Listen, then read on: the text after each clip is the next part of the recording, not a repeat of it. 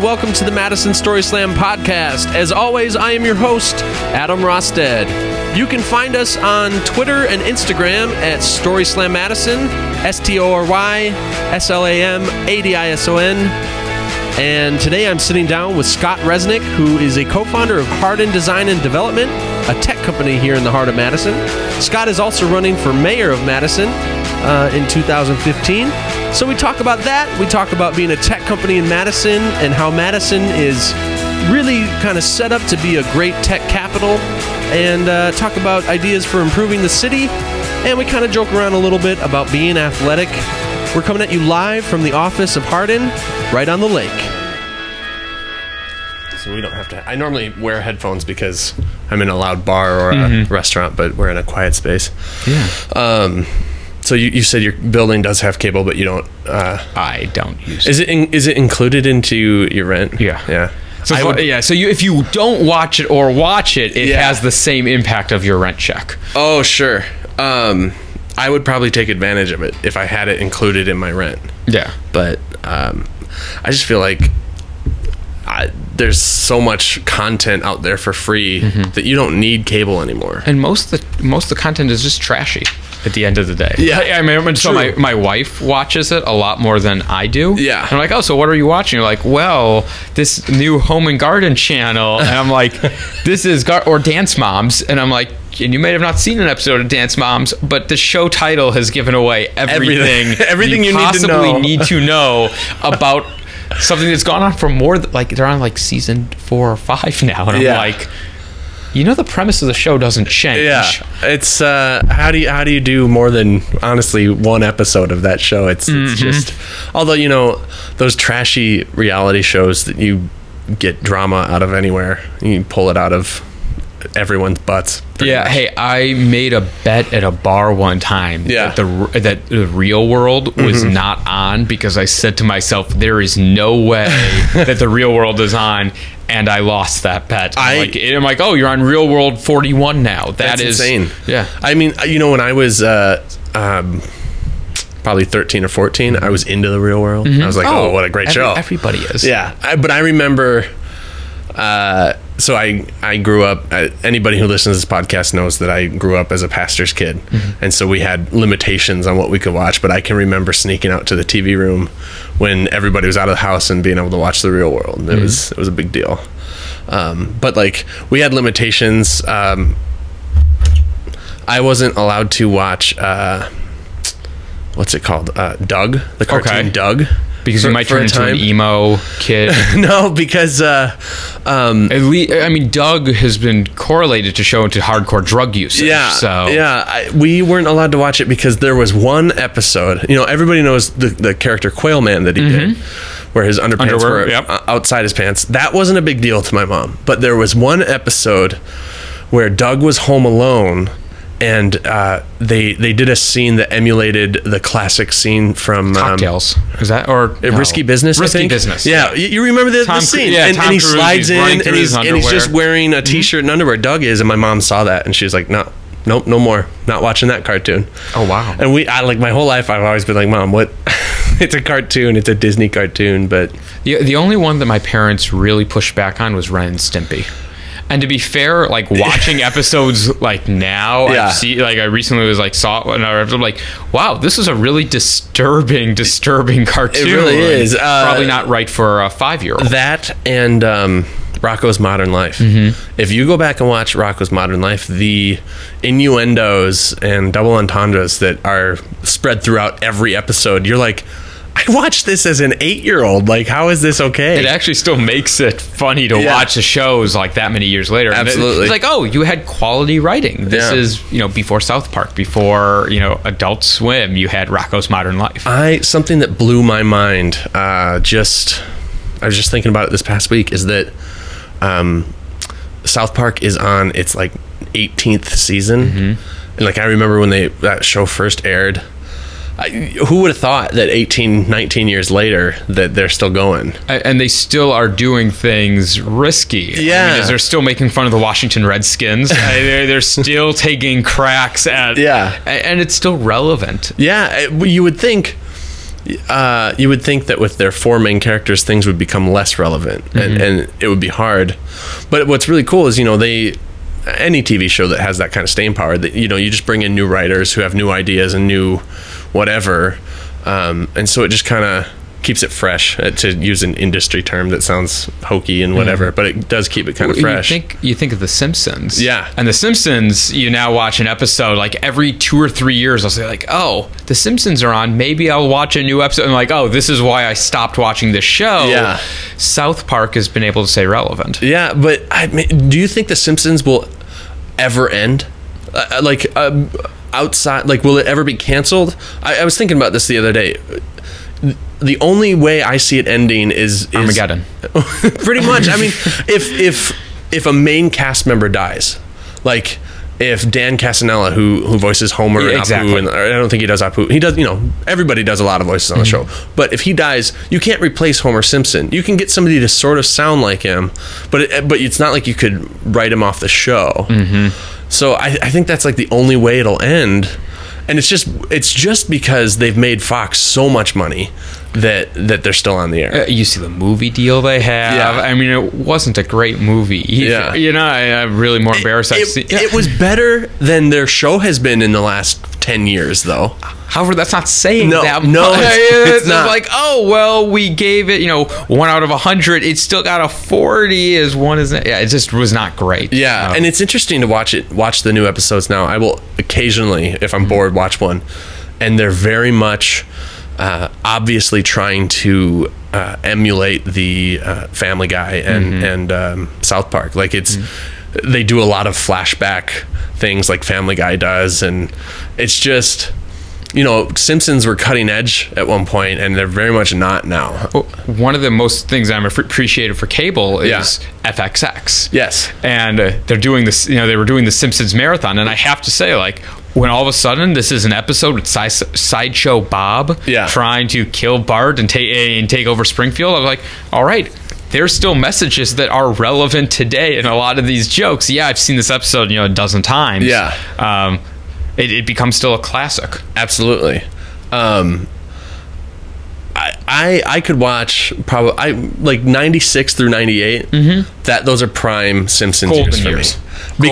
Because I was still young enough that it was kind of like not wrong, but my parents were like, I don't know, and so I had to kind of sneak it. And so there's that part, but then also just those were great years for The Simpsons, and I really feel like after that we don't have to talk about Simpsons. So, I will say, I remember with my family we would sit, and my dad was always working.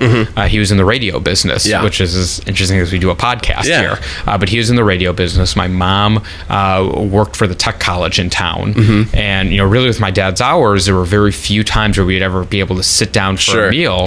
And we would sit down Sunday nights, usually around 6 o'clock, and then The Simpsons were on at 7 o'clock right afterwards, and we would have The Simpsons on, and I have probably way too many childhood memories. But when you have working class parents, it's I don't think we ever sat down as a family and watched The Simpsons. My dad would always say to people, as I said, my dad's a pastor, and he would say to people, I think there's no better, and I don't think he'd say no better, but he said The Simpsons are it's a great family show because it's a good example for your family.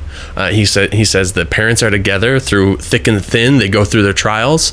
The father is working and providing for his family and loves his kid, even in the hard times. And like he would list all this stuff, and some people in his church would be like, "You're a little crazy." But I think this is made for a perfect UW lecture. Yeah, right here. I think they should just do a whole class, like a major, The Simpsons major. Well, I thought, I think it was my freshman year where I did see that there was a South Park class at the UW campus. And I mean, I took a class called Scary Monsters. Okay. Where we read stories about scary monsters all class. And I thought it was going to be this joke class. And I did not do as well as I thought I was going to do. Interesting.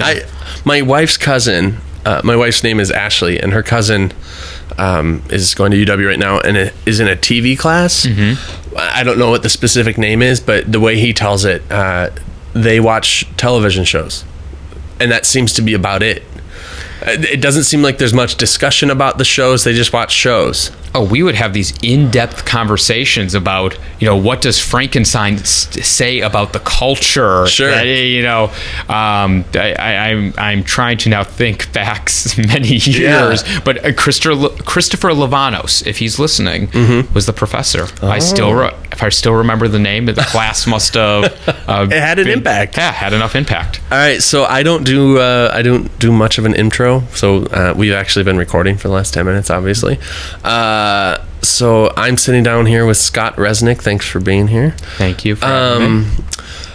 Hardin Design and Development. Are you a co-founder? That's the best way to describe it. Okay. What would your title here be? Chief Operating Officer. So a fancy title. For a company still 22 folks. We're literally looking out at the office right now. Yeah. Giant candy cane surrounded by computers. This is our first episode where we're not in a bar or a restaurant, so it's a little quiet, which we're okay with. It's cool. And then also, Scott, you're running for mayor of Madison in 2015. I guess the race on technically right now? I would say the race is on. Yeah. We have 3 weeks until the filing deadline. Yeah. But the race is on. Yeah, and having done I don't do too much research on my guests because I really want it to be kind of a fresh I actually compared it recently to a first date, a blind date almost, where you're really getting to know somebody off the cuff. But I do a little bit of research, and it sounds like everybody in your life, because you're an alderman, and have been since 2011. Yeah, so I'm getting ready to 4 years now. Yeah, and it sounds like everybody in your life just kind of went, you would make a great mayor. You should really consider running. Yeah, I had a lot of people tell me I should go do this. And and to just think back, like even 5 years ago. Sure. To think that I would be... 5 years ago, are you just graduating UW? 5 years ago, yeah. Wow. Yeah, so I'm 28 right now. So I've been 23, so that would have been a few years out of college. Yeah.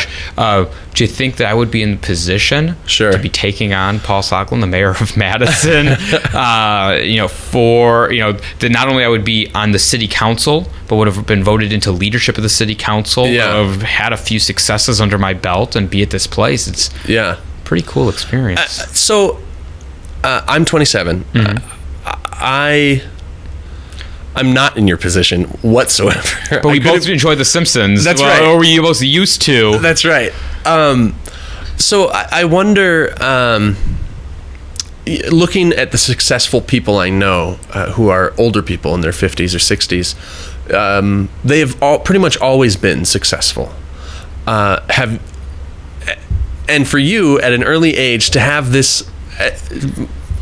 success. I mean, I think anybody looking at your life would call it successful. Have you found, even in the little things growing up, if you played sports, academically, whatever, have you been successful? Have people looked at you and thought, that guy's got it? Yeah, I mean, as you look at my body type right now, as a Olympian, a 5'8" Caucasian male. I think I'm weighing in at like 155. You can just tell that I would be that sports persona. Yeah, well, I knew you put in a good few years on the football team at UW. And led them to many championships. And it was Bielema who let me down as well when he refused to let me on the field. Yeah, we would have probably won a Rose Bowl. Yeah. But besides that, no, I actually give a talk regularly of all of the mistakes we made as starting a company. Sure. So now, the tech company has been around for 7 years. We started the first company out of the dorm room. Yeah. So we were in Chadbourne Hall. Yeah, I spent a lot of time in Chadbourne. Oh, yeah. They now remodeled, and it's no really? longer... Yeah. Interesting. So it's not. It's a little bit different then. I haven't been there in years. I didn't go to UW. I didn't go to college at all.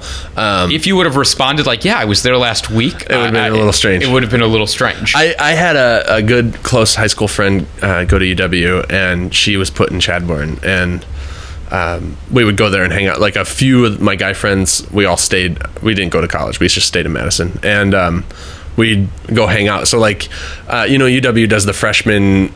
The first couple days that all the freshmen are here, it's like the freshman week or whatever. So you binge on free food. Yes. That's where the story's going. I can see it right and so we would just go every year probably for the first 3 years out of high school, we would go and pretend to be freshmen and get free food and free goodie bags and whatever. And I feel a little bad about it, but not too bad. But so I made a lot of good friends with people who were at Chadbourne, and they used to do like shows there in the I played a couple shows because I'm a musician in there, and the years are matching up, so I may have been there. You may have, yeah. But no, so I mean, the first company though that we did was out of Chadbourne. That's interesting. And we were trying to be Hulu. And this was really this was before Hulu didn't exist. Okay. ABC, NBC, Fox, none of them were doing real-time streaming. Okay. And we were one of the first ones, and there's technology called Red 5 to be able to fast forward through videos. Okay. And that actually becomes a really big deal. If you can't fast forward, it's almost no reason to watch the video itself. Yeah. That company made almost no money. Sure. So we made about $50. Split 8 ways. Oh man! Over the course of 9 months. Wow! So literally, we did almost everything wrong. Yeah. In that, like, I mean, to the point where we were doing things illegal, where we knew the UW was going to come after us. Okay. Like if we hit a certain bandwidth. Yeah. And we were going to get caught and everything else, and we didn't. Not making any money. We didn't have any real users, so we never got caught. Well, that's good. But we make plenty of mistakes here, all the time. But it's important to just learn from your mistakes. Yeah. And then try not to make them again. Yeah, like showing up to do an interview with a dead iPad, which you record on. But you learn from it. I did. I totally learned from it. That was a little awkward yesterday when I showed up and had to walk out of here with my tail between my legs. Hey, we got to hang out. That's right. So did you, starting Hardin, did you guys... Do you feel like you did stuff wrong in that? Like, if you could go back, you'd be like, change some of the way, or there's a dozen things that we would change. I mean, I remember actually a great employee of ours, a guy named Seb. One time is on the phone with Mercedes, and they were a huge client of ours. I mean, this is a big deal call that he's on, and he's biking around our old office. And there's a loop in the office where he's just biking along, and we're like, how could this possibly go wrong? You're only talking to a Fortune 500 company here. Yeah. And sure enough, he crashes his bike. Oh man. It's like one of those epic crashes where he hits a desk and that hits a bookshelf. Sure. And it sounds like there's an explosion in the background, and they're all wondering like, oh, what are you doing? And sure enough, he's like, oh, I was biking around the office and I hit something. And, we have all of these, small stories that we go through. Yeah. But 7 years later, it's been a good team around us, and we've been able to persevere. Do you find like so like something like that with Mercedes, tech companies and tech startups especially have kind of a reputation of, I don't want to call it like dismissive or arrogance. Well, not arrogance, but just flippance.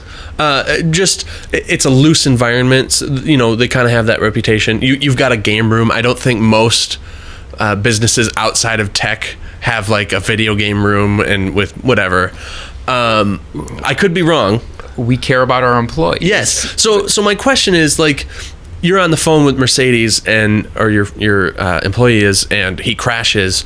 Does Mercedes go, oh, that's super unprofessional? Or do they go, they're a tech company, they're having fun, but they do good work? Is there a little bit of forgiveness there from other companies? So what we find is senior executives at other companies love it. Really? I can't go into the particular client, but like the C-level executive who makes the millions of dollars. Oh, that's phenomenal. That's the exact creativity we want. Yeah. Everybody who's underneath that C-level executive is freaking out. The C-level executive's going to get mad at them. Oh, sure. So, you do. So it's not an age thing. It would be more of a fear for my job kind of thing. Yeah, you do see that. I mean, the one other thing that it's important to say though is, tech companies also get in trouble as they, we see that in Uber right now. Yeah. Going after journalists, not exactly something that you want to do. Yeah. But you see, and you think about it, and it's like, all right, well, here's a tech company who your CEO is a certain age. You have a culture at a certain age, and you have to have a certain maturing process. Yeah. And all tech companies as they grow up have that. I look at we now have certain rules at our office that we didn't have when we started. Sure. Which, when we started, we were like, hey, is this going to make it past a month? But we do now have here. Yeah. So you brought up Uber, which is actually something I wanted to talk to you about.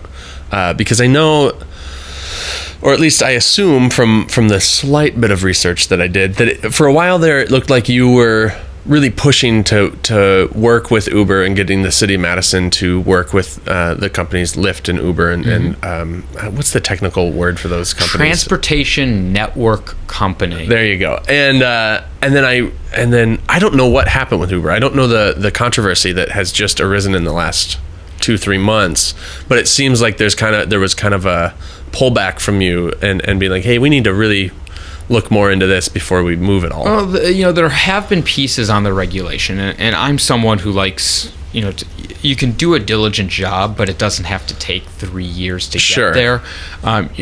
What my belief is you can legally regulate something. Yeah. Making sure that drivers have background checks, that that they're regulated from the city, they have a proper amount of insurance, that it's safe to operate, and everybody's doing it equitably. Sure. All right, transportation network companies can do it. And I do fundamentally agree that we should try to bring them into Madison in a fair way with the taxi cab company. But the reality is these are new companies. Yeah. If you would have thought, some of these issues with personally identifiable information, or that you would be tracked and that could come back, it's not and that these kind of companies didn't have the safeguards in place. Yeah. Those are new issues. So a lot of new tech issues continue to change, and they're only going to continue to change well after this year, next year. Yeah. What that issue might look like 5 years from now could be totally different than today. And to me, man, I think of stuff like that, and I just think, technology has opened a huge door for opportunity as far as starting businesses and innovative ideas in business. But then it just seems like you're constantly running in to the problems that your own technology creates. And sometimes I just think, is it worth it? It's a blessing and a curse. And there's a big difference between, companies who are trying to innovate on a certain product that they're trying to create, and someone who's just trying to be disruptive. Yeah. Uber and Lyft in a lot of ways are a disruptive technology. I think they've shown that it can be an efficient technology, which is an interesting side note to it. But there's a lot that the tech field could be doing, but there's a huge amount of risk. Sure. I think it's interesting. I've never looked at Uber and Lyft like that they're disruptive, but you're totally right.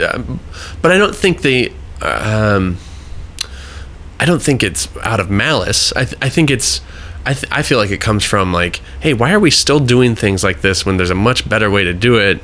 And I feel like to get to where they want to get and do what they want to do, you kind of have to come in and be like, we're doing this. Like, the old way is out, the new way is in. And you have to be, you're correct. That is the mentality. And in some cases, that's good and bad. Sure. But, you have to also look back to history. And not to say that I was around here, but we've had cab drivers who have been killed in Madison.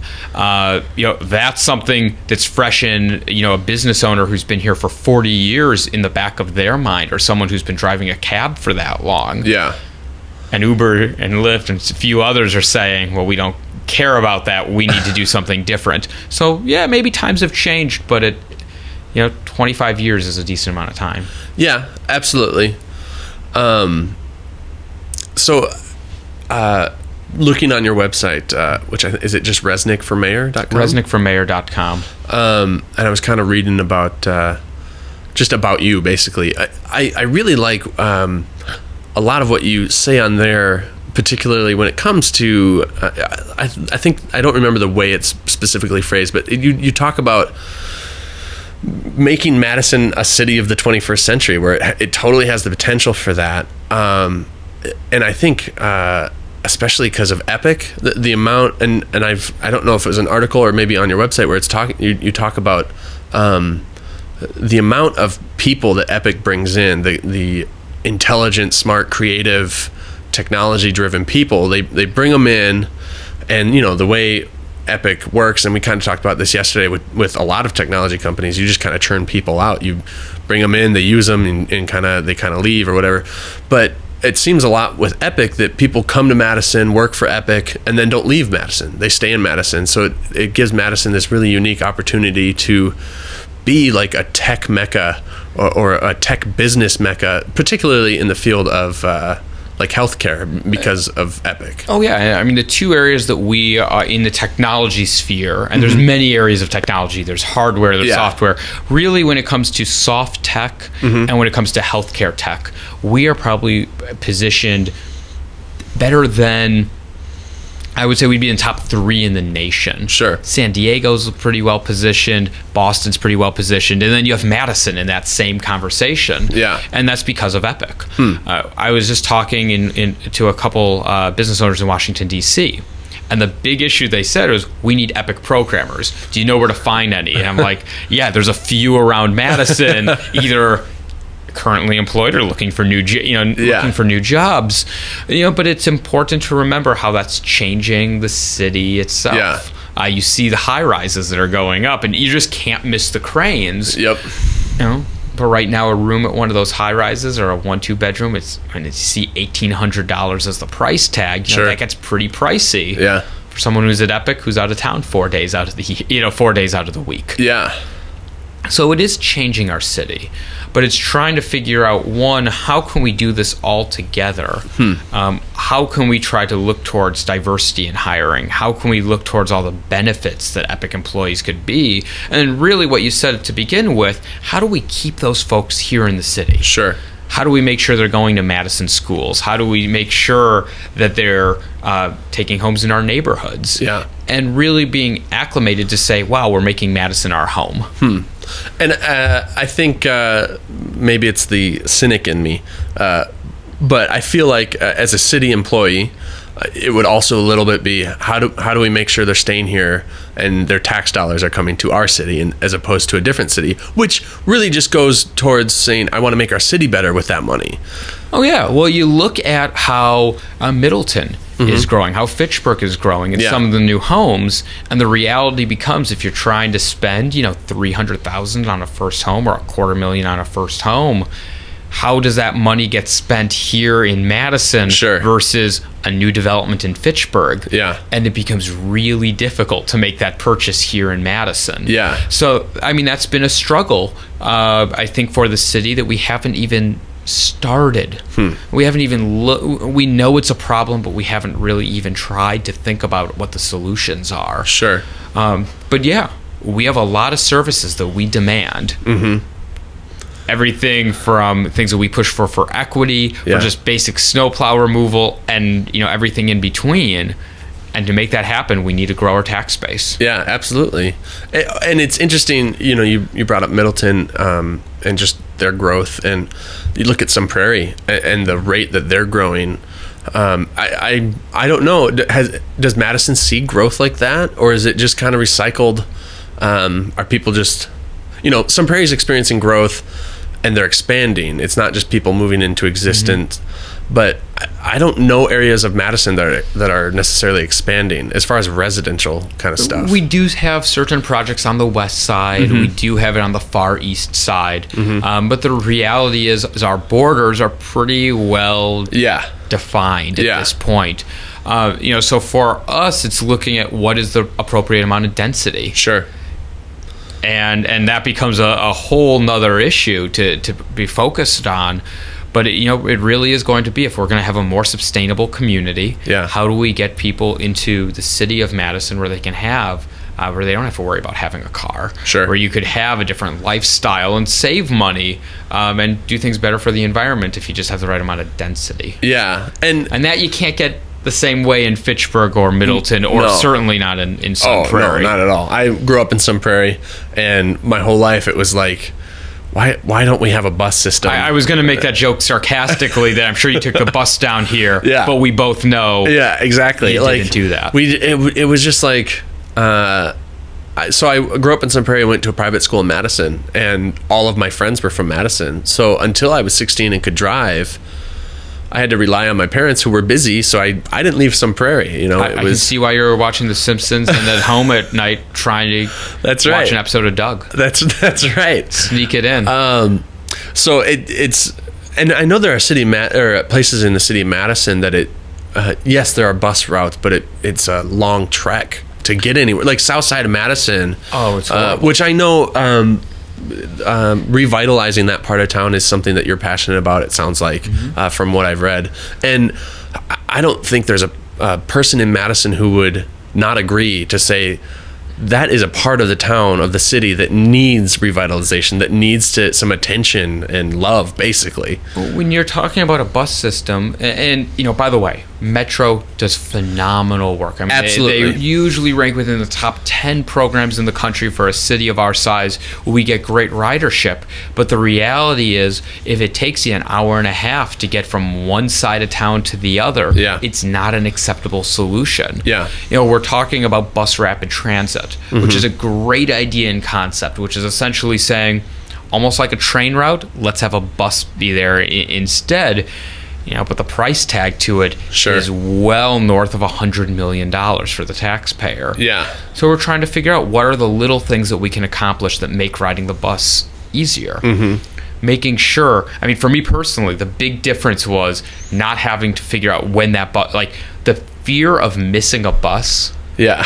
I'm always scared of. Sure. And now we have apps on the iPhone and Android Yep. to say, here's where your bus is going to be at what time. Yeah. We've been pushing for more digital kiosks to say, here's when the next bus is going to arrive. And it's figuring out how to make life easier riding the bus. Yeah. I worked for Badger Bus here in town, which is, they're contracted through Metro to do paratransit. And that's the side I worked on. And so I drove, a short shuttle bus for disabled people. And so I'm familiar with some of the issues with transit in the city, more so on the paratransit side. It's complicated because citizens want to complain about certain things, but there's only so much that can be done with the current system. There's only so much, and there's only so much room to get better. No matter how you slice it, a bus system is still a bus system. Yeah, it would be way more convenient to have a car, but it's not practical all the time, and it's not. If you live downtown, you don't need a car. If you work downtown. But so I'm pretty passionate about like the paratransit side, and had a lot of clients that I really grew close to. I worked there for 3 years, and I think our city's paratransit system is awesome, is really phenomenal. I really look at it. I actually drove a client and her son. The client was probably 95 and is she's in a wheelchair, and she's just too old to drive.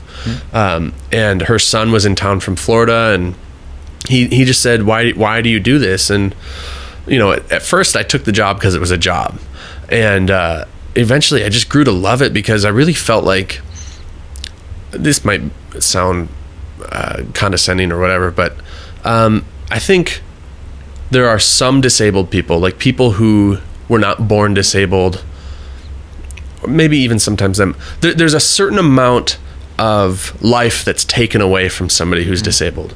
You or I want cookies and we're at home. We can either go walk to the store or drive to the store or take the normal bus to the store. We've got cookies that night. For somebody who's disabled and can't drive and can't walk long distances or whatever, they want cookies. They have to just not have cookies if we didn't have that paratransit system. So I really looked at paratransit as giving life to people who had a bit of it taken away. And I think that's so cool to be able to, it's a federal regulation that you have to have paratransit if you have a transit system. But it's just so cool to me. And I'll reiterate a couple different points there. I mean, the answer is yes. I mean, we have a strong system. It could certainly be better. Yeah. We need to figure out funding models. Right now, Union Cab takes a brunt of a lot of the costs, and a lot of cab drivers are the ones that are seeing that side of it. So my wife, I don't know if I don't know in your background research if you found anything about her. I didn't. So she's a therapist with kids with autism. Oh, cool. So I have a few friends that work with the Wisconsin Autism Network. You may know my wife. I may. So there's so many connections that were discovered. Yeah. The Chadbourne connection. That's right. And the autism connection. But yeah, so she, that's her day job. Yeah. It's very different than the employment that has a keg in the office, sure, a pool table when you walk in. Yeah. But the service that she's providing is critical. Yeah. And we have to think about both our caregivers and what our community looks like for everybody. Yeah. But particularly, I was just recently talking about the conversation about how do you schedule paratransit the same day? Yeah. How instead of making that call and that request 24 hours. I don't know that there's a way. There's not a way without. We're a smart community. We can figure out this way. There's not a way without convincing so Metro, contracts out to several different companies, and then Metro has their own service that does the paratransit as well. There is not a way to do same-day scheduling unless you convince these companies to pay employees to potentially just sit there all day waiting for calls. Because I don't think employees are going to want to get paid per ride. Like I know through Badger I didn't get paid per ride. If my shift started at 3 and ended at 11 at night, my first ride is at 3. All of my rides until 11 might be canceled, but as long as that 11 o'clock ride is still good, I'm getting paid from 3 to 11, which was great for me. It's sucky for the company. Yeah. But I don't think anybody's going to want to in the paratransit side get paid per ride. Well, then let's think outside the box. Yeah. I mean, let's try to think of, is there another model that might work? I went to a listening session for a number of paratransportation riders. Sure.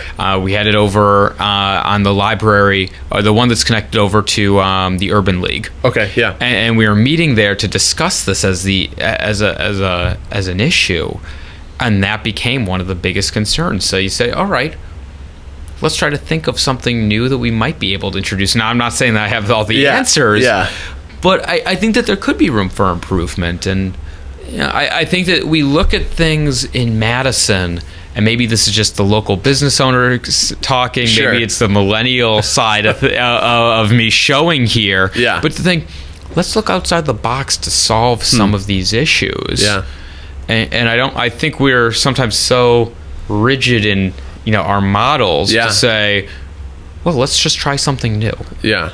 But you do make a good point. I still don't have a great answer to say, how do we accomplish this? It'll be really difficult. I'd love to see it happen because, again, it goes to the thing. It's like, hey, if I want cookies today, I go get cookies today.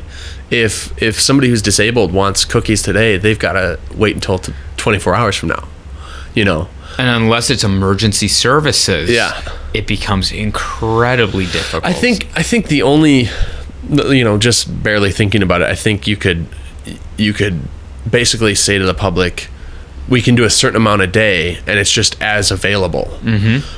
But the problem I found working with clients was, it's a shared ride service. So it does. So for anybody listening who doesn't know how paratransit works, there's not a main bus line system like the main bus line system. There's not routes. You pick up somebody on Midvale Boulevard and take them straight to their destination.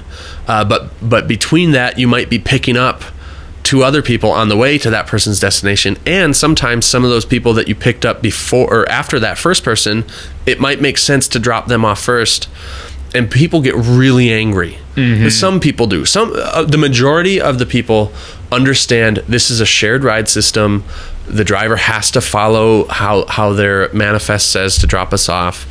There is some leeway there, but for the most part, sometimes if I'm picking you up on the east side and you're going to the west side, and I pick up somebody downtown who's getting dropped off in Fitchburg, I'm going to go to Fitchburg first. I'm not going to go out to McKee or on the far end of McKee Road and do that. There are so many issues when it just comes back down to transportation. Yeah. And it really comes back of a way of life. I mean, you talk about, when you're 16 years old, getting that first car, and it doesn't really change because we do have individuals in the community who don't have regular access to vehicles, disabled or not.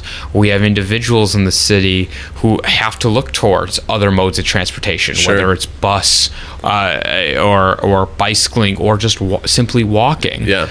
And I think we sometimes get too limited and sometimes forget about those individuals. If you have a housing project and there's no bus access to that housing project, how do we get someone who has reliable transportation to a job? If we just simply had our robust transportation network, how many more of our economic problems would we be able to solve? It's interesting. And again, I go back to South Side of Madison. There's a lot of economic problems in that area. I think of Badger Road. Just the amount of crime in the last 3-4 months on Badger Road is astounding. And it's all economic. I was actually thinking yesterday about how weird it is, like the stereotype of the south side of the city. It's just a stereotype, and Madison totally falls into that stereotype of that's the bad quote unquote part of town. It has troubles, but it also has a lot of redeeming qualities. Absolutely. Too. The Boys and Girls Club right there.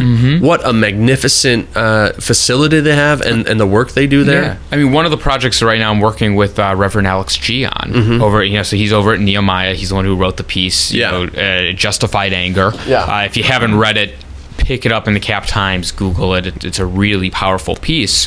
And I remember my first conversation with him, and we're sitting there. Well, first we talked about Israel for about an hour, but then once we got past that, he said, so what are the changes in the community that you would like to see? And we started talking about the burnt out car wash.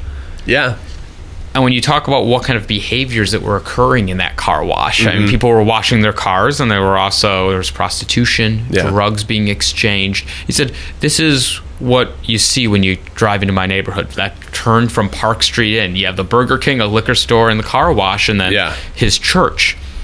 So right now we've put together a campaign that will be kicking off pretty soon here, trying to get a soccer field there. And I said, so why soccer? And he explained it to me. All you need is a ball and a net, and it's a universal thing. And other sports are much more costly to play, but he said soccer everybody can really get behind.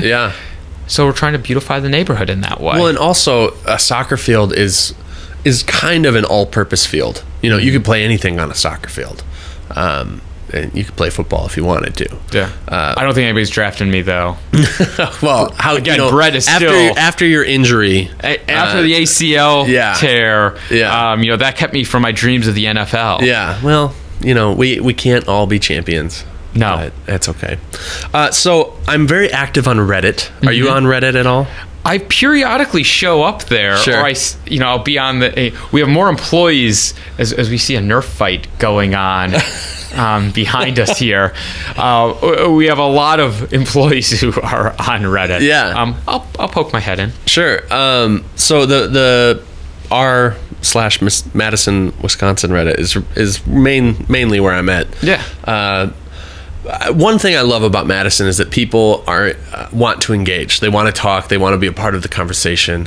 So anytime I've had a guest coming up, I'll post in that and say, hey, I'm interviewing this person or having this person on. Are there any questions? So we got a few for you today. Okay. Actually, the first person just told me, oh, you know what? I'm not. Here we go. The first person who commented, whose username is Donkey Puncher. Okay. Just wanted to let you know that you are the man. All right. So thank you, Donkey Puncher. But to some more serious questions. And I'm interested in this as well. Come on, user come on, wanted to know what your thoughts are on the issue of music venues on the east side. Wow. So that's a difficult issue. And really, as you look at what one new venue does to another one. So when you think about the Barrymore. And the successes that the Barrymore's been able to have, what 2 additional potential venues could have on that. Sure. So let's take the music question, and then we'll talk about the neighborhood piece to that first. I mean, on the music question, I'm excited. My wife and I actually met in band. My dad, as I said. What do you play? as a trombone baritone player, I was awful in the band. I was like the only guy in the band who was like in the marching band. They're like, oh, we need you in the pit because you cannot march. You have no rhythm. Yeah. And plus, you can't play football and be in the marching band. So I had this delicate position as a defensive lineman and also a member of the band. Shortest, skinniest defensive lineman. Yeah. It made me in nimble. The history of ever. I probably fit in closer to the band than that crowd, but my wife and I met there. Sure. My dad is a he's a musician, trumpet, in the radio business, and in the radio business, and anytime, so music is definitely a part of my life. Yeah. And I'm excited about a lot of the shows that are now coming to Madison. I'm excited about what the scene. Well, let's first say Madison has always had good shows coming to it, but with the introduction of, again, technology, but then also a lot of bars are just really like embracing just being a venue as well. Oh yeah, getting great acts to come to Madison, and then also the band Fox, who's from Baraboo. Just how proud could you be to have Fox from here? Oh yeah, and if I could, Bon Iver from the Wisconsin area, as they explode. My wife and I were trying to figure out a song. It was a dark twist. It was something. We were trying to figure out what song we were playing. Yeah. But when it comes to that side of the music, I'm excited for the space. But what it does mean is we need to make sure that artists have a quality of life, that there's decent practice space, that we're getting away from the concept of, hey, there's a live show. Oh, it's $5. That's too expensive. Because you have to also make a life. Musicians need to make survive in a living wage.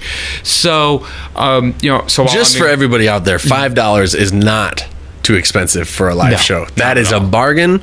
Even if it ends up not being good music, it's the experience of going out and just being a part of a community. Oh yeah, I think it's awesome. My wife and I, when we were last in Seattle, that's the first thing we figured out. And no matter what bar that we were going to be at that night, we wanted live music. Yeah, and didn't really matter. Some of the shows were, one of the shows was really questionable, but the rest of them, we had a great time. Yeah. But when it comes to large venues and potentially two coming to the Near East Side, sure. That also has consequences in the market. And I think, while I do appreciate, the Franks, I'm excited by a lot of the concepts and projects and want to see where we can go with it, recognizing what the community can handle. Because the worst thing that could possibly happen is having, 3 or 4 of these venues open and not be able to survive. Sure, not be able to support it. Yeah. It would be great if we could do that, have those two and just guarantee that, hey, this is going to work. Oh yeah. I wish in any business investment you're able to say this will magically be your equation. But as I've learned, you can do everything right, just like my first company, which we made no mistakes in. But not that $50 wasn't a success story to write home to your parents, but they were very concerned about am I ever going to get a real job? Yeah. I'm pretty sure there's a few musicians who have that same conversation with their family. I am a musician, as I said. I have kind of stopped caring about music. I'll write a song every now and then still. But even when I went out and played shows and I recorded a few things, never a full album, I never had a huge drive to I would say, I'd love to be a musician as a career, but I never pushed for it. It just seemed too daunting. It's everybody's doing it. So who wants to hear my sad, sappy songs? But it does create the ambiance of a location too. It's again, there's a music appreciation more than anything else, and I think as a community, if we're going to go down that direction and embrace it, it means we also have to pay for it too. That's true. I think that's going to take our a little bit of the Madison culture. Yeah, getting used to. So I got out of music. Like I said, I still play every now and then, but I've really embraced the storytelling scene. It's why I'm doing this. It's why I do the story slams. I just think it's really cool. I'd love to do story slams in bigger venues. Right now we have one that we do at Johnson Public House every month. I would love to do them all over the city, kind of in different coffee houses. Or my dream, like huge dream, would be to do it at the Orpheum someday, but that's way far away. Selling out the tickets, and is everybody? Well, because I just mean. We've been doing them at Johnson Public House for the last 3 years, and there's only a certain amount of people who are going to come to Johnson Public House.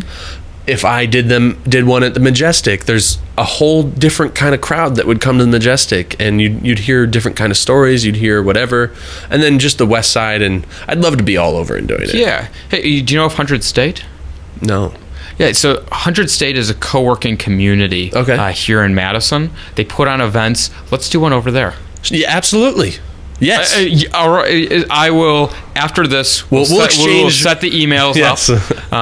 One of the things about being like a public official is now everybody has my email address. Yeah. The Reddit community can find me at SJ Resnick. Yeah. On Reddit. On Reddit. Okay. I think the last time, though, I posted on Reddit was when my bike was stolen. Oh. How long ago was that? It was this summer. It was actually really sad. I actually think I remember that because there's not too many of those kinds of posts. No, and someone else did it, and I was like, hey, this is the bike thief. I posted a photo. The Reddit community and the Madison Police Department, unfortunately, did not come through. I wish they would have stolen my wallet and not my bike. Yeah. I'm still missing that. But if anybody sees a Fuji 2.0 newest... I totally know what that means. Yeah. It's red. If anybody sees a red bike, call the police immediately. It could potentially be mine or someone else who has that same Or you're just going to give somebody a really bad day. Yeah. If you see the red bike, tackle them. Yes, let's have that. Yeah. No, you heard it first. Endorsed by mayoral candidate Scott. Tackle Resnick. Anybody that has a red bike. But you should run on that platform. I think that actually might be my new plank. That's perfect. Yeah, but the reality is, that's what new communities are like. Yeah. And I know when I posted that, there's quite a few folks that were then all right on the lookout for it. I think community in general, no matter where it comes from, if you're religious, church, whatever, if you go to a coffee house a lot and you have your community there, or online, Reddit, I just think it's such a cool thing to have community. It's important. It humanizes you no matter what. Like, you could be the angriest person in the world, but if you're a part of a community, you're human and you're doing something. If you want to see something cool, my friend Bob, and I don't know if he ended up posting it on Reddit. He's over at Sector 67. Okay. He ended up actually making this little stand with a little light and mailbox thing. Sure. So every time there's a new Reddit post, it nice. Actually lights up. Nice. That's really cool. I have no idea if he posted it or. Yeah, I don't know. I haven't seen it, but. Okay, next question from Reddit. Actually, it's from the same person. Okay. And I thought this was interesting only because... From our friend Donkey? No. Oh. The user, _come on. Mm-hmm. He says here, or they would like to know your thoughts on Madison supporting the closure of railroad crossings. Examples would be Brearley and Livingston, and the Willie Street / East Washington corridor. The frustration that those trains give so many residents.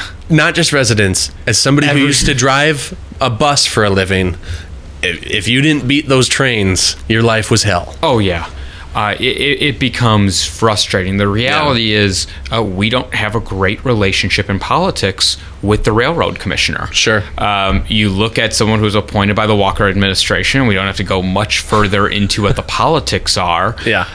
But the reality is, in the last 4 years, we've never really had anybody who has won the fighter or the communicator to be able to say, hey, we're residents here, and this is, these are needs that we have. Yeah. On some of the railroad closures, the goal is when it's a deactivated track that you can pick up the spikes and be able to open up the roadways. On others, it's making sure the quiet times are, adhered to. Mm-hmm. But even when a train goes through the isthmus and it locks it down for 30 minutes. Yeah. We now sit there and time the train when it comes through because there's state regulations that they can't go across, and we've seen the railroad commissioner not take a deaf ear. Yeah, a deaf ear is probably the best way to describe that on the actual noise and congestion issues that trains do cause. Yeah. I just, man, getting stuck on John Nolan. Oh, it's horrible. Yeah, it's pretty. But I mean, part of me sympathizes. That suddenly sounds like a weird word to me, and I swear I'm not high. It is a word. It is. Part of me sympathizes with the railroad because, like, well, where else are they going to go? Like, they've got to go through there. But I say that because there is probably a large contingent of people who are not going to be happy no matter what, as long as there's a train coming through Madison. Yeah, well, there's the reality that, you say, the railroad, and it's economics. It's economics for the railroad, but it's also economics for the city. Yeah. I remember, I believe it was during Concerts on the Square when the train was trying to come through, and as I'm waiting for someone there, I'm like, wow, they're an hour and a half late, and it was because the train hit. Yeah. Not necessarily because they had to wait for the train for 10, 15 minutes. Sure. But just the congestion the rest of that caused. Yeah. So there's economics in any equation, and someone might win, someone might lose. That's true. How do you decide who wins and who loses? Like, I mean, it has to be fair. Yeah. And unfortunately, the decisions that are being made with the train have more to do with politics than anybody looking for fairness. Yeah. There's somebody here that's asking about the budget, but I don't want to talk about the budget because I hate numbers. Yeah. If you want to talk about the budget, the city budget, I will go back on after this, and I'll go respond to that person. I do know. So the Madison, Wisconsin Reddit has been wanting to do local AMAs. Yeah. They wanted to get a hold of you to do an AMA, and I have told the moderators of the subreddit that I actually did an interview with somebody else they were trying to get a hold of and let them know. So I'll let you know as well. Although I won't be as exciting as Barack. I just I don't see it. So so this person just said they wanted to know where there's some fat to trim in the budget. And how it can be scaled back. That one, if you want to touch on it right now, you can. That one I'll go hit back personally. Sure. So if you want to hear Scott's answer about that, go to Reddit. And then Get Up Kid 923. Aren't these usernames so clever? I love it. Asked something I'm interested in. They said, I want to know about Scott's plan / goals for renewable energy development and sustainability in the city of Madison. Oh, that's a great question. Yeah, a thing that is very important to a lot of Madisonians. Well, I mean, the first thing to touch on is on renewable energy is the MG&E rate case. Yeah. And I don't know if those are familiar with it, but read up on it. And essentially it is, rate hikes, but really now will devalue our demand for renewable energy and some of the economic benefits for implementing solar panels and other forms of more renewable energy. When it talks about a sustainable city, a green city, a city that I want to live in, and the city that we need to have if the future of Madison is going to survive 100 years from now, it's talking about sustainable resources and energy. When you look at just the lake itself, let's look at the low-hanging fruit. I mean, when you look at stormwater management, and some people don't want to geek out on those kind of topics. I think it's kind of hard. Yeah, but you definitely notice it in August. Yeah. If you have a phosphorus bloom. Sure. And our lakes aren't clean. Yeah. But do we even know all the stormwater management points into our lakes? I'm really excited that the UW was able to take on stormwater management as a major issue and put in a new $1.2 million project. Yeah. Just making sure that our lakes are clean. Yeah. And making sure that our trash doesn't get into our lakes. So on it, whether it's renewable energy, whether it's making sure that we're thinking about a future where we might have electric charging stations in all of our city ramps, when we start thinking about what new automobiles may require, let's be a pioneer instead of the last ones to adopt some of this new technology. Yeah. Well, I think Madison already does a pretty good job. I see electric charging stations all over the city, all the time. So my question for you, where do you see Madison falling behind in regards to renewable energy and sustainability? Like, what areas could we be better in? Oh, definitely the lakes. But we've put a number of goals out there when it comes to our trash and recycling. Sure. That we want zero waste. And I look back on whether we're actually accomplishing those goals. And we have this amazing thing that we do in City Hall. We write plans, and then we study those plans, and sometimes we hire consultants. Let's talk about an area where we can trim some of that budget. We hire these consultants to come up with these beautiful plans, and then we don't take action on the plans. Sure. And we don't hold ourselves accountable. Interesting. So whether it's making sure that we're the most sustainable city, yes, we've come up with, I don't know if it was 100 plus recommendations, but in that magnitude. Mm-hmm. And when you're only implementing 1 or 2 a year, are you really doing enough? Yeah. It's interesting that you bring up coming up with plans and then not following through. My first guest was Tom Farley, who is Chris Farley's brother, and had put in a bid to become. He tried to run for something. I want to say alderman. Yep. He kind of talked about that a little bit. How a lot of city government and just government in general is kind of just talking and coming up with stuff and then not doing it. And we talked about how there was a study that I remember reading when I was in high school that for the individual, it's this, and I wonder if it translates to a governing body. But for an individual, if they just talk about something they're planning to do, it gives them enough personal satisfaction that they never actually do it or try it. So like with my podcast, I didn't tell anybody that I was going to start doing this. I just went and bought the equipment and did it. But I would imagine if I had started saying to people, yeah, I think I'm going to do a podcast, and they'd be like, oh, that's really cool. That satisfaction may have been enough for me to go, oh yeah, I never want to do that. Or I'm just not going to do it now. So I wonder, in a governing body, do you think it's kind of the same thing where like you come up with plans and you kind of all pat each other on the back, or maybe even citizens pat you on the back and go, oh, that's a really good plan, and then it just doesn't happen? Or is it red tape issues?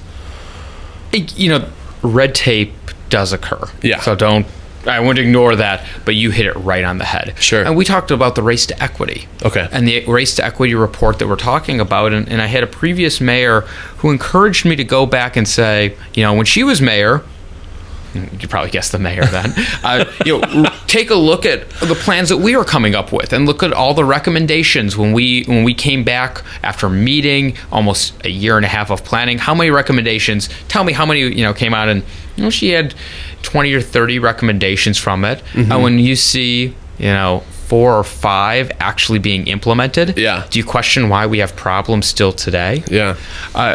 One of the things, and this, people have said that I've started to appreciate the process more, which means I slow down a little bit more. Sure. But I'm trying to provide internet access in the city of Madison, something I'm really passionate about. Yeah. I was told, let's just continue to study internet access. Let's see, maybe there'll be... Why? Maybe Wi-Fi isn't the best option. We talked all about this. I said, no, let's put money to it and do some test sites. Yeah. Let's push it ahead. And right now we're going to have 4 neighborhoods, awesome. Socio-disadvantaged neighborhoods, wired up. Nice. Well, not wired up. Yeah, but, I got what you mean. But with LTE technology. Yeah. And sometimes it says, instead of just talking about it, let's just go do it. Yeah. And I'll say there's a lot of folks in City Hall that have an issue with that with me personally. Sure. But it's a different style. Well, but, there's something to be said for both of those styles. There's something to be said for being cautious and talking about things and making sure you've got all your P's and Q's in order. I am not that guy at all. I would much... What are we? All of a sudden, everybody just discovered we're doing a podcast in the office, and we just had a dozen looks over. Oh, good. Yeah. I am definitely more the style of, hey, let's just try something, and maybe that's going to work. And if not, at least we tried something. We did something. We're showing that we have a commitment to change and to betterment and doing something. But in politics, people are too scared to fail. Yeah. And to be fair, there's a reason why. This is taxpayer money. Very often they might get kicked out of office. Exactly. Do you think it's the fear of taxpayer money being wasted, or is it the fear of that brings? If it's taxpayer money being wasted, it's I'm not reelected. And there is that serious fear. Yeah. You bring in someone else's, legacy into something and something that they care about. But most politicians, the biggest thing they care about is getting reelected. Sure. Rather than let's take action. Yeah. And I think that's a mentality and a style difference in City Hall that you're starting to see with other leaders coming up, and that's why I'm excited to serve. Yeah. That's really cool. I feel like we put in an hour of talking about city issues. City issues and The Simpsons. That's right, and The Simpsons. And Doug. Doug is the important issue. Really? I'd like to touch a little more on Doug. Most of my campaign is this fascination with Patty Mayonnaise. Patty Mayonnaise. Do you watch Orange is the New Black? Of course. You know the yoga lady? Mm-hmm. That's Patty Mayonnaise. When I realized that, boom, my mind when I discovered what is that voice? Yeah, that's Patty Mayonnaise. Yeah, my wife and I still haven't gotten over that. Yeah, so the scene. This is not about Patty Mayonnaise or that actress, but it's still about Orange is the New Black.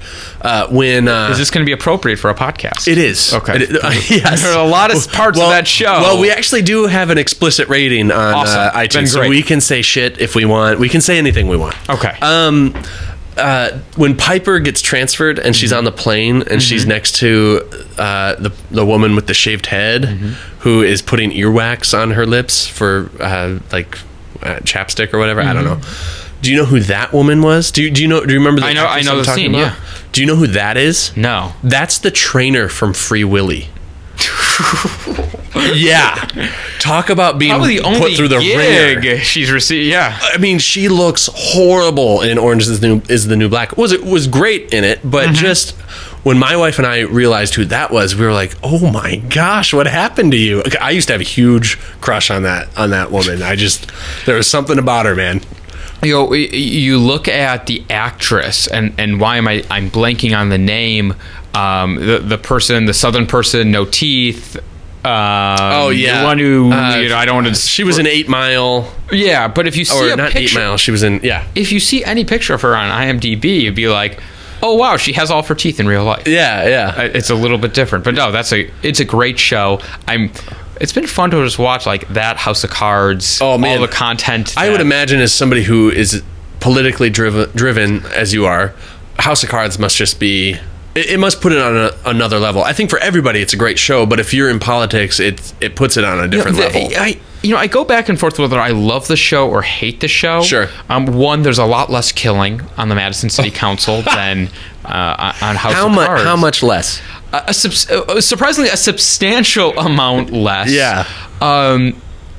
Most politicians do care. There's not that kind of scheming. It's not all that orchestrated. And there's certain points where it's like, wow, Kevin Spacey, you never would have been able to make it that far because there are structures to it say, sure, yeah, this just doesn't happen. It can't happen. But it's if you take it for the fiction that it's worth, it's a fun show to watch. Absolutely. Do you think the general public thinks of most politicians in that way, in that regard? I don't know. I go back and forth if most people, the general public, just hung out with most politicians. Sure. Would they be completely disgusted, or would they be really? Maybe I say really thank you for your service. Yeah. And there's easily a good chunk of our body where if they sat through all the meetings and saw, the kind of service that people gave, sure, a lot of people would just probably be thanking someone for stepping up to it. Yeah. It takes away a lot of your lifestyle. My wife and I would love. I go back to a number of stories where I had to be back for a vote right after my honeymoon. Oh, sure. And it was. When did you get married? August 2nd. Okay. Last year. Nice. So I remember the date. There you go. I need to continue to remember that date. But I remember as we're talking about and we're getting ready to go for our honeymoon. It was surrounded by a controversial project on Monroe Street. Sure.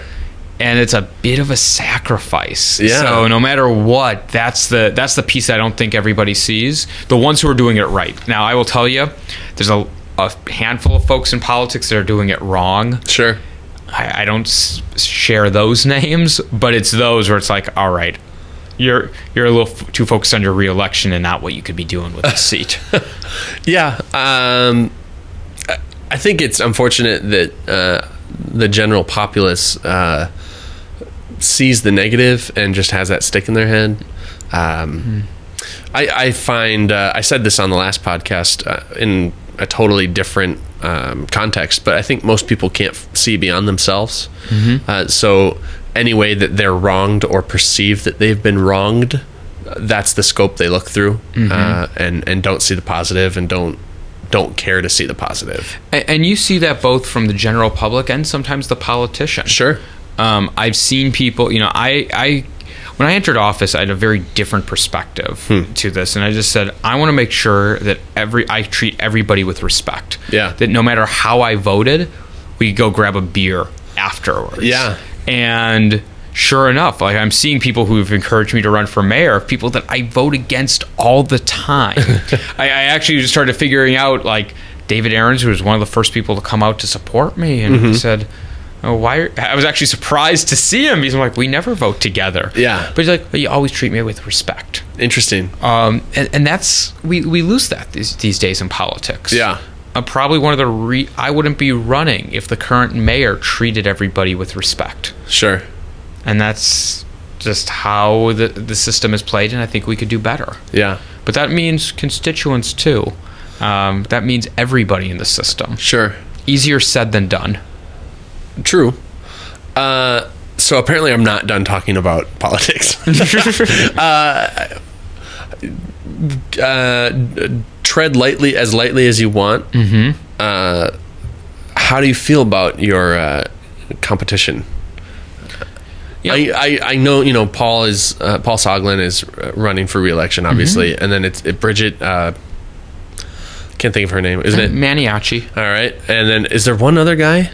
There's a few others that have thrown their name in. I mean, the reality is what my wife says about this. Okay. And she said, look, if you're not the best candidate for mayor, you're not going to win. So why care about what anybody else is doing? It's interesting. I have served, I now have met every candidate who's in office. I had lunch with Chris, who's running. I've chatted with Richard. I served with Bridget. Yeah. And I was in leadership when I was in leadership of the council for a year, working every day with Mayor Paul Soglin. Yeah. So I know a lot about everybody in the race. Sure. And I'll say their heart is in the right place. There's a very different style of politics with every single person there. Sure. And Madison gets to decide who the best person is. That's true. I like the way your wife puts that. If you're not the best candidate for mayor, you won't be mayor. Yeah. Interesting. It's a good perspective to have and keep yourself grounded. It is, and we'll see like the day after whether she's right or not, because then be like, well, why did everybody encourage me to do this if I wasn't the best? Have you had people say maybe you shouldn't do this? Yeah. I've had a few others who have said, this isn't your time, let Paul be Paul. Sure. I mean, that's usually the response. Yeah. That, or also, even in this building, I once had a conversation, said, why are you crazy enough to give up everything you have here? Yeah, I was going to ask about that. If you're elected mayor, are you done here? I'm done here. Do you have to be done here? I don't know enough. It's a full-time position, yeah. And I can't be the best mayor that I can be, and also be here. And also be at the company.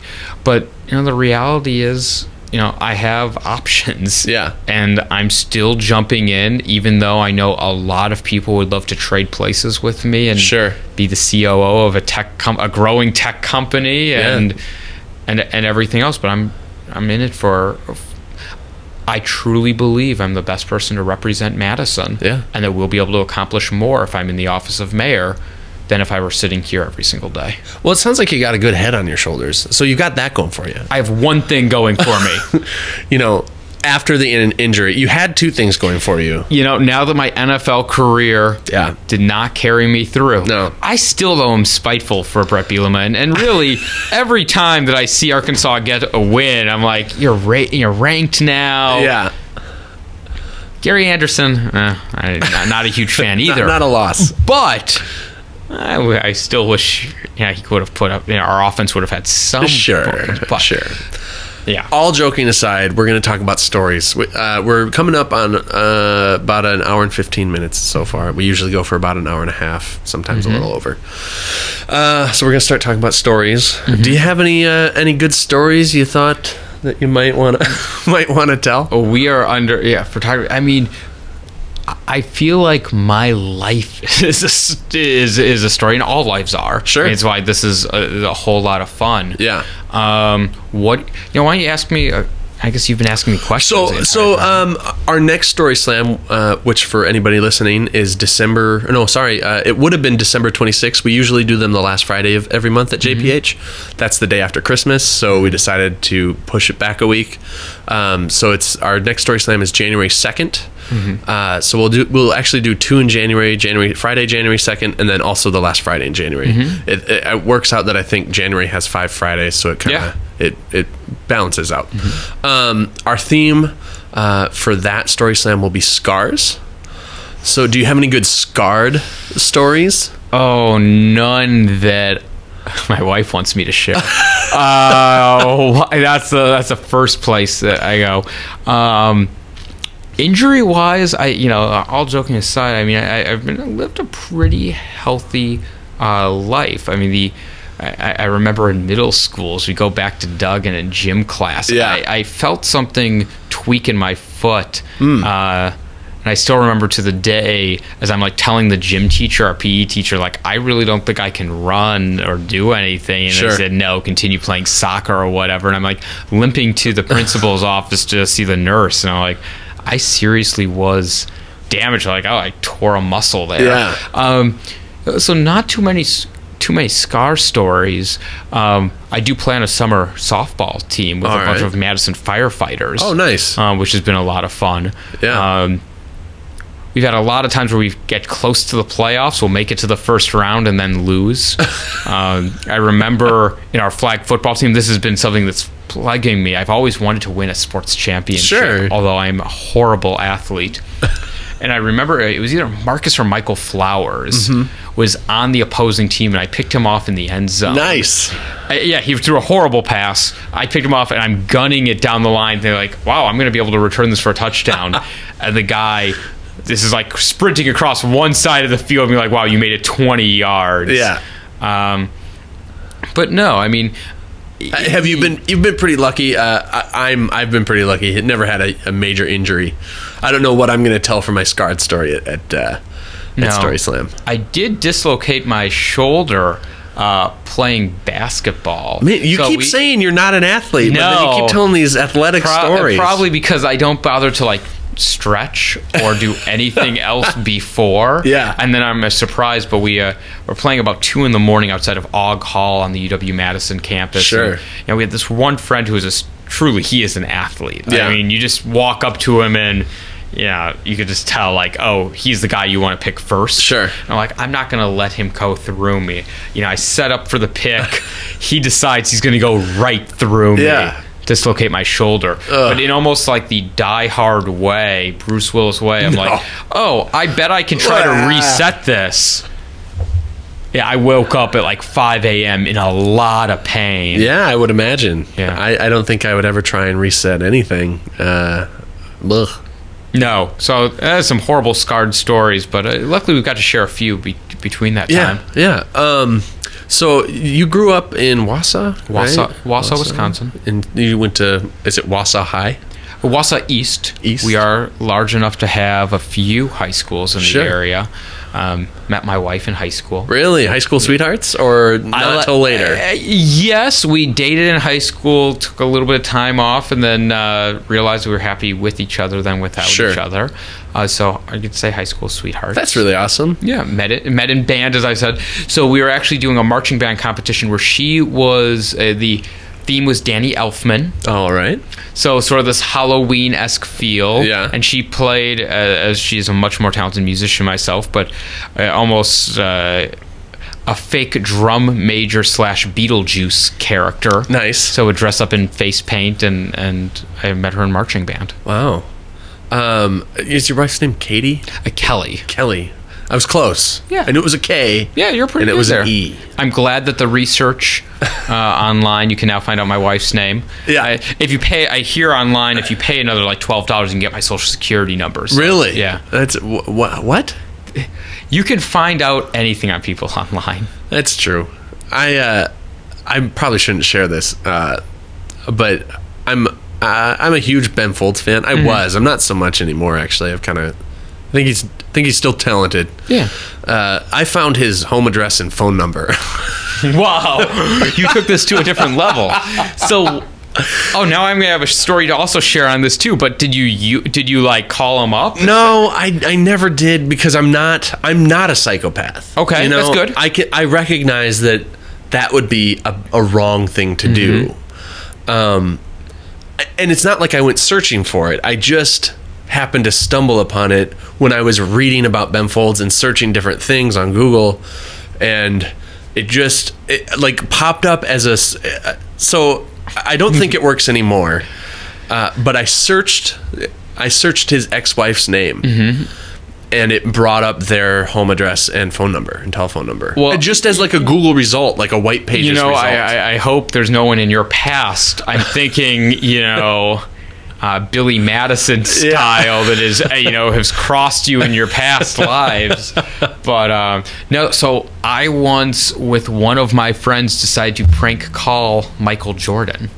Okay, this is a story. So and it's actually going to be a pretty lame story, but he went to high school with one of Michael Jordan's sons, and it's a private high school. Sure. So you're flipping through the family book. Yeah. And sure enough, it had all the children of the school, and it had a number. It went right to a secretary. It was like, it's Michael Jordan. It's like, who are you trying to reach? What is this in regard to? And we're sitting in the back of an SUV, or like, I don't even know what to say. Like, what happens if? I mean, think to yourself, what happens if you actually are talking to the greatest legendary basketball player of all time? Yeah. What do you say? Like, did you gamble on this? Did you, am I going to ask that? Yeah. I probably would have.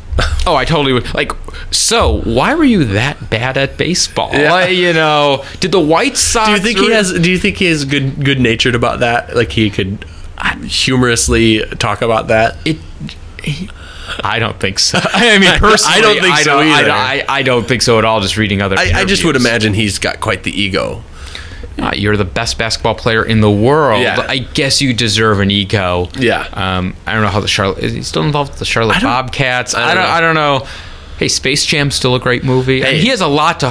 He's someone who's accomplished something. Yes, just not a good baseball career. He did not accomplish that. No. I remember when I was young, I was at a hotel for Christmas in Illinois somewhere, and there was this older guy talking, I shouldn't say older, he was in his 50s, older than me.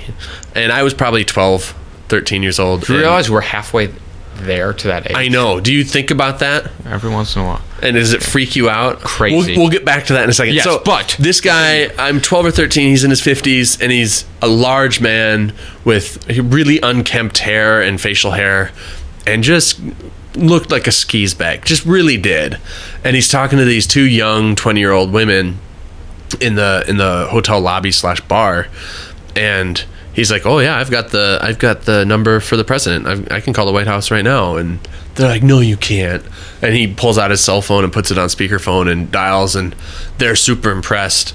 And I remember as like a 12, 13-year-old, I'm like, anybody could dial the White House switchboard. Anybody literally could. But I just remember thinking, you dumb 20-year-old women, like, just why do you have to be this stereotype of dumb airhead women?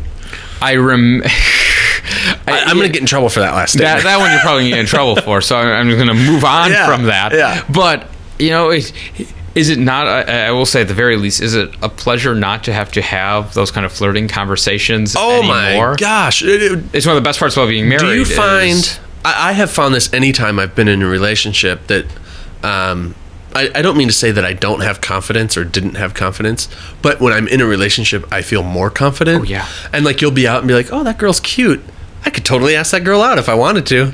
But but I'm with, and it's not as we point to a ring. Yeah, but it's not like I'm like, but now I can't. Darn it! It's just like I don't need to now. But it's just so interesting to have the confidence.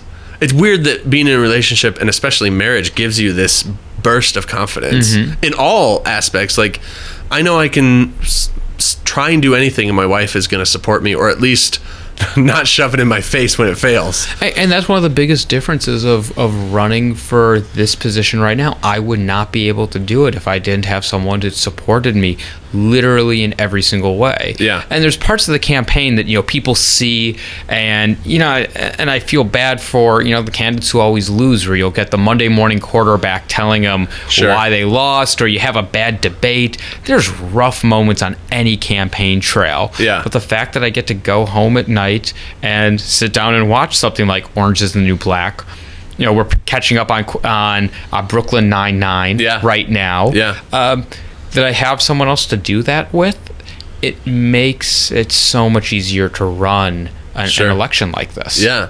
Are there parts of the election process or the campaign process that I'm sure there's a lot that you're not looking forward to, but is there an aspect of it that really jumps out and just is kind of like, I'm not looking forward to this? Oh, imagine if you had to call every single one of your friends and then their friends and their friends and friends and say, hey, I need money.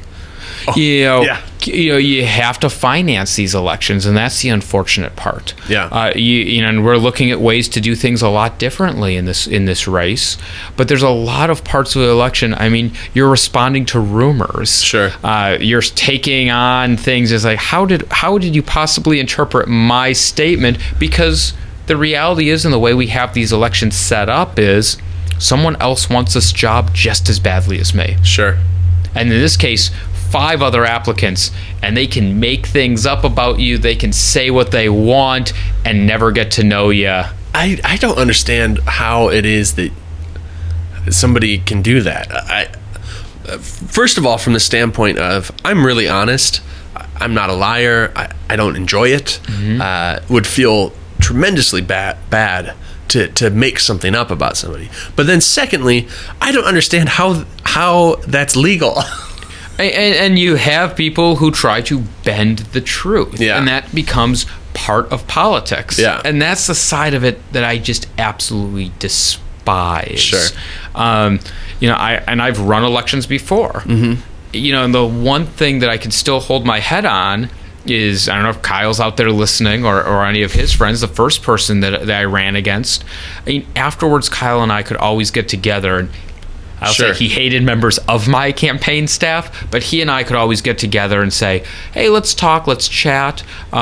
He's the kind of guy that I would just hang out with outside of politics. And so let's clear up a few rumors here. You don't sacrifice coyotes in your backyard. Coyotes? No.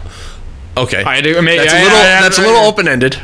But we have the clarifying question. You are not a part of the baby Illuminati. No. Haven't been for some time. Recently, no. Okay. And secondly, you're not Bucky Badger. Oh, now that, even if I was, I wouldn't be allowed to admit that to you. Well, it's a rumor. It's out there. If only because I just said it. Now, I cannot say where I was between 2005 and 2007. Okay. So I'll let that one I'll let that sizzle with you for a while. And then lastly, I've heard many rumors that you're a Tunnel Bob. Is it Tunnel Bob? Right? Yeah. You are Tunnel Bob? I just heard a yes. You know what? I will say that if I was a personality on State Street, I've cleaned up well if I do say so myself. I would say so as well.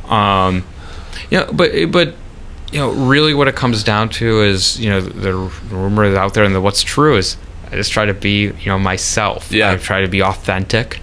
And it's a different type of voice in politics. And that's what I ran on and won the first time. And if I am elected, that's what you'll see in office in the Madison mayor's office. Cool. So I have two last things. Okay. One, I want to talk a little bit about Paul Soglin and just how it's very interesting. The first time Paul Soglin was elected, he was 28. Everybody said he was too young.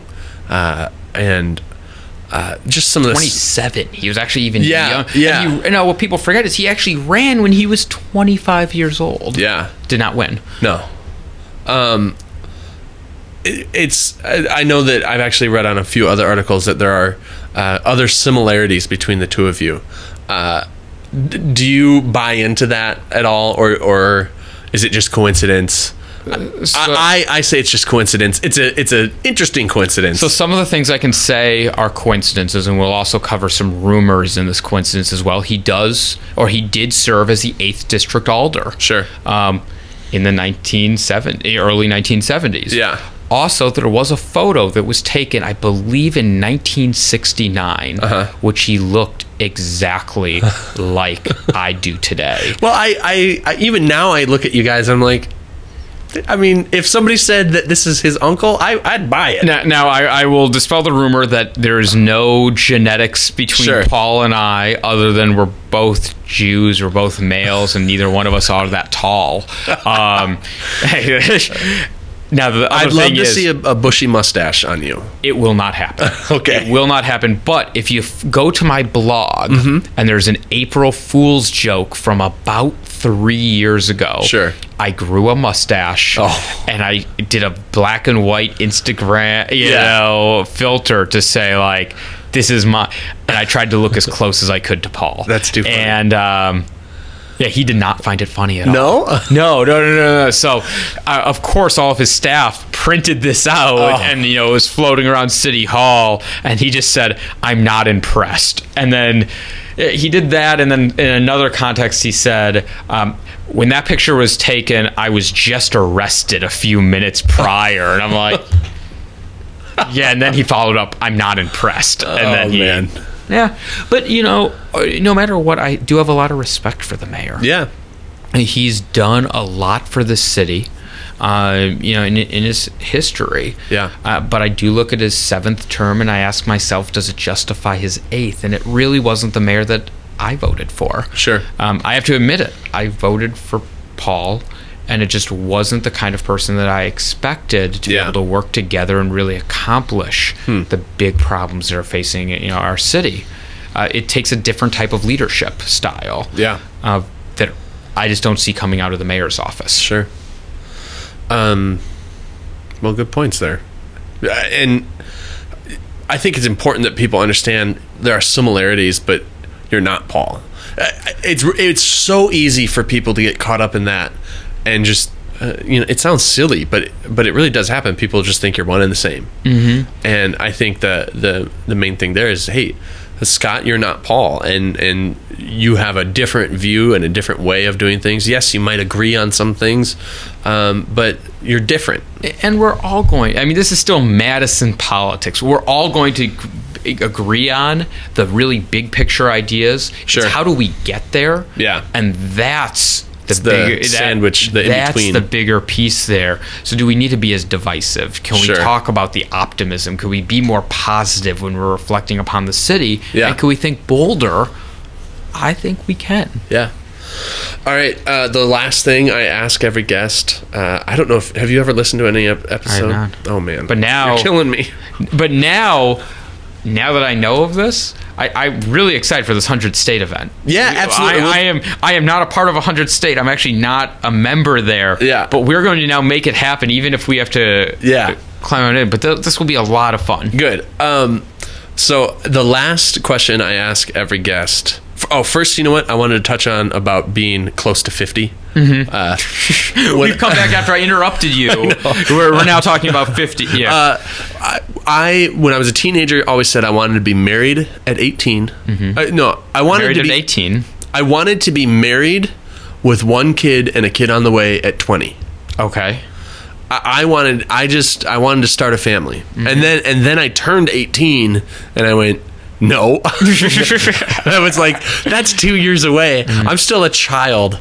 But when I turned 25, I had a little bit of a panic. I always tell people I kind of had a quarter-life crisis where I was like, what am I doing with my life? I'm 25, which means I'm almost 30, which means I'm almost 40, which means, holy shit, I'm almost 50 years old. You're practically in the grave right now. Do you ever find yourself going through that in your head? I think we all do. Man, it's frightening sometimes. But I'll say, and I know I have accomplished a few things on council. I know I've been able to accomplish things in the business world. I know I'm happily married. I question that about myself all the time. I mean, I ask myself, oh wow, why isn't the entire city already with Wi-Fi? Sure. Today. Yeah. I've been on council for 4 years. I should have held myself more accountable. I'm trying to do body cameras on police officers. Yeah. And I'm talking about that and the issue of, well, why didn't I push for all officers? Why did I set my goals and peel certain things back? Yeah. But I think we all come to the conclusion that this is life, and we can either let that dwell on us, or we can just push it forward and say, what the hell, we only live once. Yeah. That's a good answer. Okay, last question. We always do. Started with Tom Farley, and the whole reason I even asked it is because of his connection with his brother Chris and the book he wrote and the kind of people he had to talk to.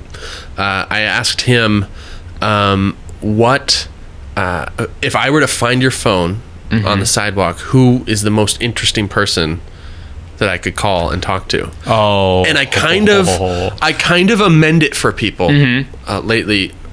For you, it doesn't have to be me finding your phone and who would I find interesting.